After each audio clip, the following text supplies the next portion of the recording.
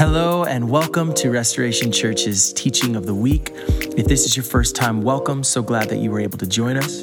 If you'd like to listen to past teachings or to learn a little bit more about restoration, you can go to restorationaz.org. And with that said, we hope you enjoy this week's teaching from Landon Myers. Thank you, Amberly. If you are new with us, thanks for joining us. As Amberly said, my name's Landon, and I'm thankful to be one of the team members here. And I'm just going to really disappoint you right out of the gate because I'm not actually going to talk about recipes. But that is within Exodus 21 through 23, and I encourage you to read that this week. That's our passages or our chapters this morning. I am not going to read it all to you because, to be kind of frank, it's boring, and we're not going to read all three boring chapters. However, deep within kind of the boring nature of these three chapters, as you study it and reflect and understand what is happening, what God is doing, it's all law. And it's actually really good. It's in the midst of actually kind of mundane, boring chapters like this that I think we can see a different level of consistency and beauty and the depth of what God's character is than maybe in some of the more traditional passages that are taught. And by that, I kind of mean this. If you go on a first date, you're judging your date. Like right out of the gate, there's a first impression, and you're judging and observing and analyzing the person that you go on a date with. If you just aren't even on a date, but you meet somebody for the first time, you're receiving and giving a first impression, and that first impression typically carries a lot of weight. Or if you're in an interview, or you're somebody who is kind of conducting an interview, somebody's on their best behavior, right? In that moment, you would hope they've kind of thought through this and they're going to put their best foot forward and on display. But experts in kind of the interviewing process will typically encourage you not to just sit at a desk and interview someone, but to go do weird, normal things like walk down a street, go to a restaurant, go grocery shopping, go golfing, something to get people out of this like formal interview process and into a more everyday, life-like moment. Because when people are in everyday life-like moments, that's when you actually get to know them. I would maybe suggest that you don't actually get to know somebody until the first time you're bored alongside of them. Like, not they're boring, but you're not together for something spectacular. You're not there for a purpose or an activity or an event. You're just together. That's when you actually get to know what a person is like. And I think the same actually applies to God. As we read Exodus 21 through 23, God has just redeemed and saved his people from oppression and slavery and abuse in Egypt, where they've been for 400 years. They have no idea how to live. Like their father and his father before that and all the fathers before that for 400 years lived under oppression. They have no idea what a healthy, good life looks like. Now they're freed with no clue how to conduct themselves. And so God provides this law about the everyday stuff of life, how to deal with, how to act, how to have relationships. And again, a lot of it's weird. Some of it seems like it's just not applicable at all or outdated. But when we really study it and dive in, you're going to see that God is consistent and that every single one of his laws brings out good. Exodus 21, let me read the first two verses. These are the ordinances that you must set before them. God's about to start a new nation and government. He tells Moses, here's the rules. Here's how to do it well. Verse 2, when you buy a Hebrew slave, he is to serve for 6 years. Then in the 7th, he is to leave as a free man without paying anything. We read things like this and go, well, this is going to be a week, a sermon really heavy on application because we have a lot to apply from this verse. And there's a lot of other things like this that are not relevant in our cultural moments. In fact, we can read something like this and go, how could God allow or even endorse, perhaps, slavery? It brings up, honestly, really good questions. But when we study a text like this, the law like this, in its original context, we will always see every single time that every single law is about God helping people. It's about God providing dignity and health and value to people. The Israelites had just spent 400 years in slavery, in a really ugly, murderous, abusive, oppressive form of it. Even our nation's own country is filled with the same. A really evil slavery built into our nation's history. This slavery, though, is very different. Notice right out of the gate, when you buy a Hebrew slave, which only could happen when you there was this relationship and transaction where somebody couldn't pay a debt back or somebody needed really shelter and food. It was for a 7-year period of time. It was explicitly illegal to force anybody into slavery. That was not an option in God's law. But when this happened, it would be for 6 years. Then in the 7th, he is to leave as a free man without paying anything. The law continues to say, if at any point the owner harms in any way the slave, that slave's debt is fully paid and they are free to go without paying anything. There's a host of other laws about slavery. Every single one of them is for the benefit of the person who is in the unhealthy, unfavorable situation. All around them, slavery was common, yet God was creating a different way to dignify people that otherwise didn't have any dignity, that would have lost a whole life and instead had a way to pay off a debt in 6 years. The text has a lot of moments like this. We're going to study a few of them specifically. Before that, I want to talk about 5 kind of overarching themes that we see in God's law. The first is this: God is not legalistic. His laws reflect his character, which always works for the good of people. Oftentimes, because it's been taught in different churches and by teachers, because we misinterpret the text, we view God as this kind of angry old man in the sky that throws down this spiritual Scantron test called life. And if you do enough good and get it correct and avoid enough bad and don't put the wrong answers, then you get to avoid this terrible place called hell and you get to enter this great place called heaven. And that's the purpose of our life on earth, and that's all God really cares about. Now, I've talked before how I think our image of God too is like that second grader. I was like this. I was a terrible person. That when you exchanged papers and you graded them in class, you always wanted someone's paper that was going to have a lot of answers wrong because it was fun to put the little red mark. It's not fun to grade someone's paper that had everything right. So we view God, I think, like that. Like he's just waiting, anticipating that you're going to mess it all up so he can put that little red mark and note it. And that couldn't be farther from the case. God did not make these laws as this kind of awful, arbitrary judgment to just see where you're going to go when you die. That is not what this is. God is not legalistic. The second thing we see is that God's laws give clarity and don't keep his people guessing. My daughter right now is obsessed with reading, which is something I'm really grateful for. I think that's kind of like a good obsession of the list of obsessions that could happen. The problem is it is really hard, genuinely, to get her to go to sleep. She will just read for hours and hours and hours, and it's kind of too much. I'm like, please go to bed. I want to go to bed. We all need to go to bed. Stop reading, and you can start again tomorrow. What's kind of this interesting phenomenon in our culture right now is you hear all these things about recommendations librarians are making to children, or the books that are in libraries, both in public school system or the public library as a whole.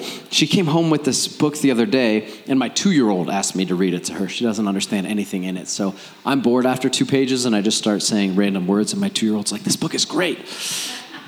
But I did pay attention a little bit. The book was horrendous, what it was instilling. I'm like, this is terrible. Who would recommend this book? I remember being in middle school, just down the street here, reading The Lottery. How many of you read The Lottery? A few. If you are not familiar with it, it's really terrible. I don't know why we make young kids read this book. Basically what happens, it's in the context of a rural American town where once a year they have a lottery, the selection system, to see who they will stone to ensure a good harvest for that year. And it's this kind of, we think, fictional account, but it's actually rooted in a lot of truth. Because at the time that the Israelites had left Egypt and were going to form a promised land, all around them, the neighboring nations did this. They would sacrifice children, women, anybody who wasn't probably in a place of power to try and appease the gods, just guessing at what might get the gods to bless them with a good harvest. And so actually, one of my professors pointed this out, and it just changed my whole perspective on the law. When God provided clarity and detailed clarity on what was expected of his people, what he was doing was protecting them from doing really stupid things, like sacrificing their children. It's crazy how perspective shifts what we think of God. We can just read it and go, oh, what a terrible God with all of these endless rules for his people to meet. And instead you go, no, he was freeing his people from sacrificing their loved ones, just hoping it would rain so they'd have some wheat the next year. One of the reasons I think we kind of have this misconception about God, that he's super legalistic and has so many rules to test us with, is we think that the law is really long. And there's over 600 laws just in the Old Testament that God gives to his people. However, Yahweh's law is really, really, really substantially short compared to the laws we have in our nation. In 2010, the Affordable Care Act was over 2,500 pages long. The laws that God gives us in the Old Testament don't even begin to compare to how many laws we have just about how to drive on our streets, let alone business law, taxes, building codes. Out of context, without perspective, you can go, oh my goodness, so many things. Why did God just care so much about everything? Well, again, they had zero good examples of how to relate as families, as neighbors, how to conduct business, how to handle accidents and all kinds of things that would happen. They had no government. And so after 400 years, God goes, here's a list, here's a guide of how to be good neighbors, of how to be good people, of how to live in health and have a good life that I made you for. Number 4, and this one matters a lot. God does not pretend sin does not exist. Our God is not ignorant. He doesn't come to you with a bunch of guidance as if there's no problems or selfish people in the world. Have you ever received advice from somebody that you didn't ask for, and they have all kinds of brilliant ideas for you, and you go yeah, that's all great in theory, and you don't have the slightest idea how real life works? Everybody kind of just chuckled or nodded their head. We've all experienced that. God doesn't do that. He doesn't go, hey, you know what would be great? Try this. I've never tried it. I've never experienced it, but I think it'll work for you. No, Jesus came down onto earth and walked with 2 legs and lived a life. He experienced everything we've experienced, sin around him everywhere. God understands. He's not an ignorant God. When he made laws and rules and guidance, he did so recognizing there would be sin in the world. And that's good news. He wouldn't be trustworthy if he was ignorant. But again, our God is not ignorant. He meets us in the middle of the mess and gives us guidance through sin, our own and the sin of others that we can't control. Lastly, Yahweh's laws call us to be considerate of our neighbors constantly. To be considerate of our neighbors constantly, and we'll talk about that more in a few minutes. Through his law, we see that God is good, that every law points to good for people, but we also see a certain list of characteristics from which we can expect certain actions. So while some of these laws don't apply to us at all, we can actually begin to understand what God's character is, and based on his character and actions he took then, we can know what kind of actions he will take now. Something we see in every single law is this: Yahweh is generous, he is merciful, he is wise, he is practical, and just. Every single one of his laws, all 600 plus, will have those characteristics rooted in them and will point to good for people. Let's look at a few examples. Exodus chapter 23, verses 10 and 11.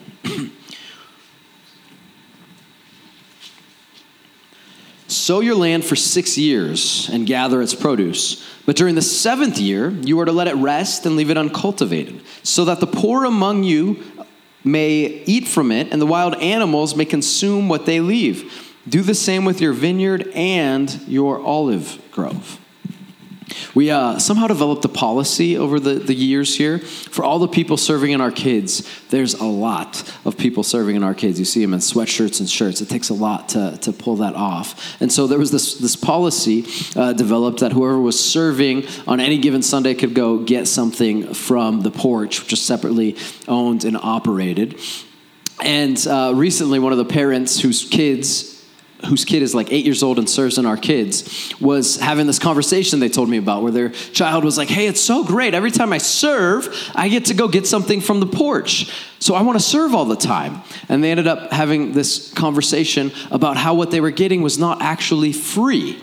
And the parents were like, well, it's not actually free. And the kid, who is a lot like my firstborn, was like, no, Mom, it is free. I go and I don't have to pay anything. It's free.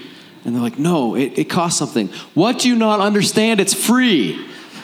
And their parents eventually explained that there's a way that this works, that the church actually pays this other business called the porch to provide and value volunteers, which is all great, but it's not free.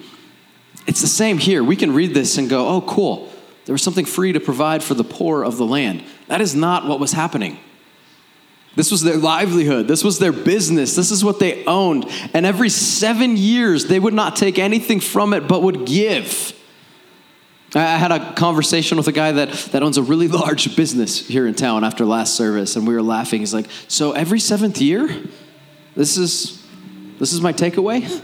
Like, I don't know. I'm not necessarily saying that. But let me reread this. Think about it. Sow your land for 6 years and gather its produce. But during the 7th, you are to let it rest and leave it uncultivated so that the poor among you may eat from it. There's a cost to that. That is not free. That's extremely costly.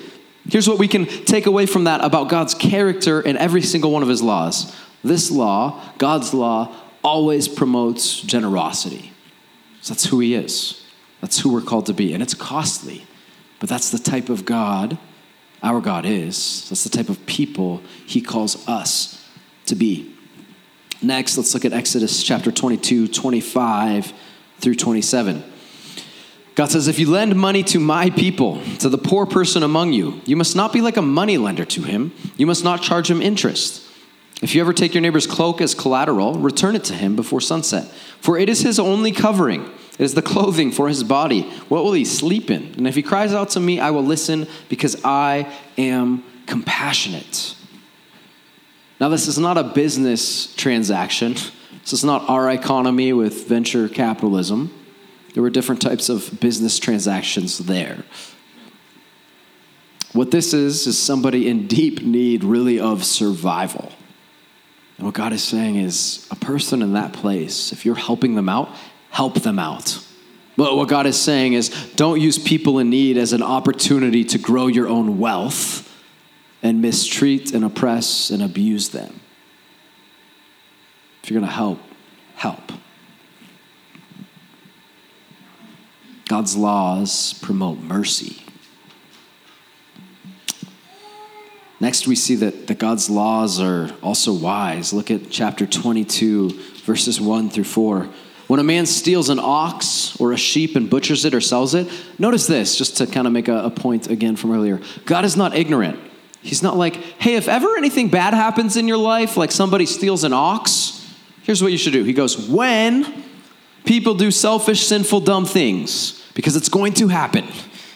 When a man steals an ox or a sheep and butchers it or sells it, he must repay 5 cattle for the single ox or 4 sheep for the single sheep. If a thief is caught in the act of breaking in and he is beaten to death, no one is guilty of bloodshed. But if this happens after sunrise, there is guilt of bloodshed. A thief must make full restitution. If he is unable, he is to be sold because of his theft.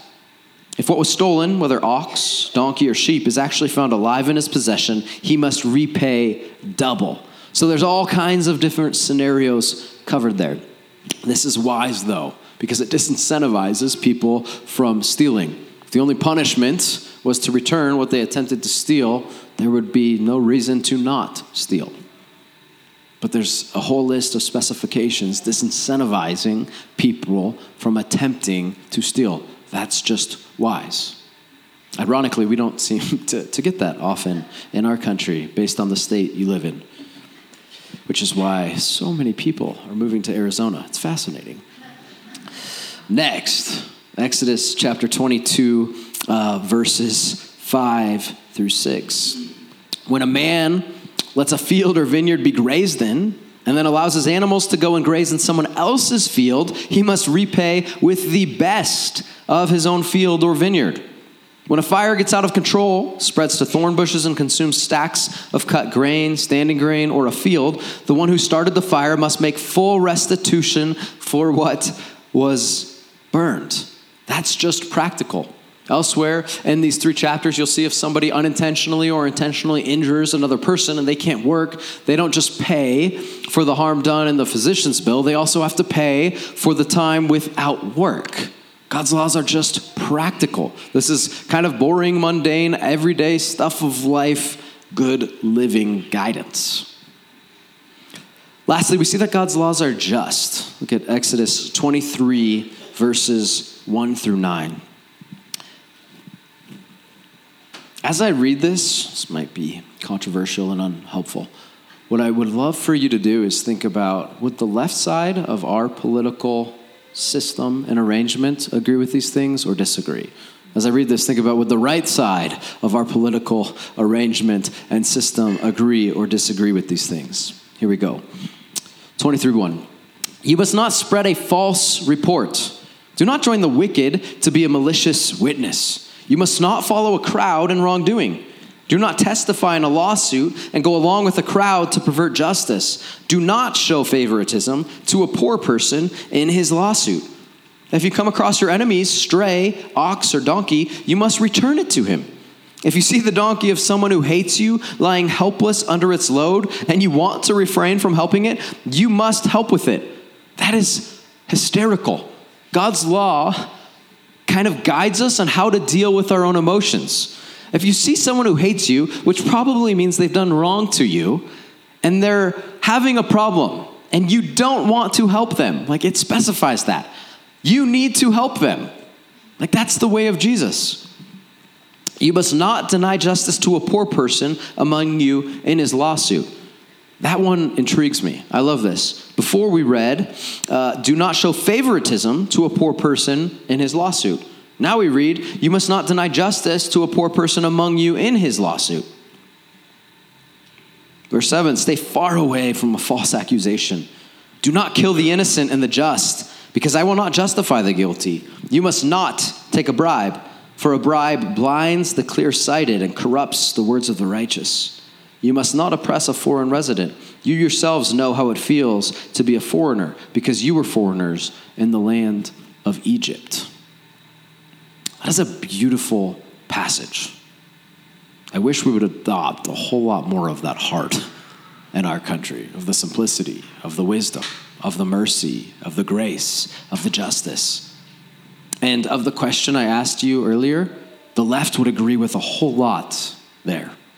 And the left would also riot about a whole lot there. And the right would agree with a whole lot there. And the right would probably also riot about a whole lot there. That's worth noting, I think. What does that mean? Discernment is required. Do our laws seek what is good for people? Are they merciful? That's not enough, because they also need to be just. Are they generous? That's not enough, because they also need to be practical and wise. This is what the law that God provided for his people after they had experienced deep unhealth provides. Well, what we see in these chapters, number one, is that Yahweh's laws are just really deeply, truly good. Number two, though, again, there's these list of characteristics in every single one of these laws. God is generous. God is merciful. God is wise. God is practical. And he is just. That's takeaway number one for us. Yet, there is actually an action step to this. These laws call us to reflect the character of our God, which means we also should be generous and merciful and wise and practical and just. And how we live and how we vote, that should be the formula, not necessarily a party. And how we work to get new legislation in place, Are we considering things in this way? That's the call. If I were to summarize all of this in one word, the word would be considerate. We are called to be a considerate people. But our natural inclination, by our, I mean you and me, all of us, our natural inclination is to consider ourselves. That is what our go-to move is. We consider our own bank accounts. We consider our own schedules and calendars. We consider our own homes and spaces and yards and neighborhoods and school districts. We're really good at considering ourselves a lot. But later in this week, though it's boring, I decided in the middle of last service when I'm trying to get my oldest daughter to sleep because she's reading so much, I'm going to have her read this. I think it will work. She'll go right to sleep. But I encourage you to read it later and process those questions. What does this do for people? How does it bring about dignity? How is it considerate? If I can be super cheesy for a moment, let's break this considerate word down. It's not spelled this way, but if we break it down into two words, consider it. Consider it what? The good of your neighbor. That's what every single one of these laws, that's what every single thing our God does leads us into. Considering the good, not just of ourselves, but actually first and foremost of our neighbor, even if that neighbor is one of our enemies and you don't want to help their donkey when their donkey's load is too much. It still says do it. Consider it. So when you buy some land and you build a home on it, don't just consider what you want. Consider what is good for your neighbor. When you make an adjustment to your landscaping, don't just consider what's going to be good for you. Consider your neighbor. When you park, and we're theoretically supposed to do something crazy. We're supposed to park in between the two lines with as close to an equal amount of space as possible so people can open their doors. When you don't do that, consider the good of your neighbor. When you're in a line at the grocery store and you're rushed to pick which one you're going to go into or to scoot in front of the other person real quickly, are you considering it what is good for you, or are you considering the good of your neighbor? What the laws here, all 600 something of them do, is cause us to practice a different way of consideration. What if in the big decisions and the little decisions, every single time we had that filter, what is good for my neighbor? And have I considered that? What if we did that as a church family for 9 months? What if that changed the reputation of the church? We talk about this often. From being hypocritical and judgmental to being absurdly good, considerate neighbors. What if your neighbors considered your good in the decisions they made? How fast you drive down the street, whatever it is. That would change the perspective of the church, which would actually change the perspective of Jesus, which the world desperately needs. That's my hoped for outcome as we study these 3 seemingly boring, out-of-date chapters that are actually filled with deep beauty. That we can begin to practice one little or big decision at a time to consider it, the good of my neighbor, not just myself.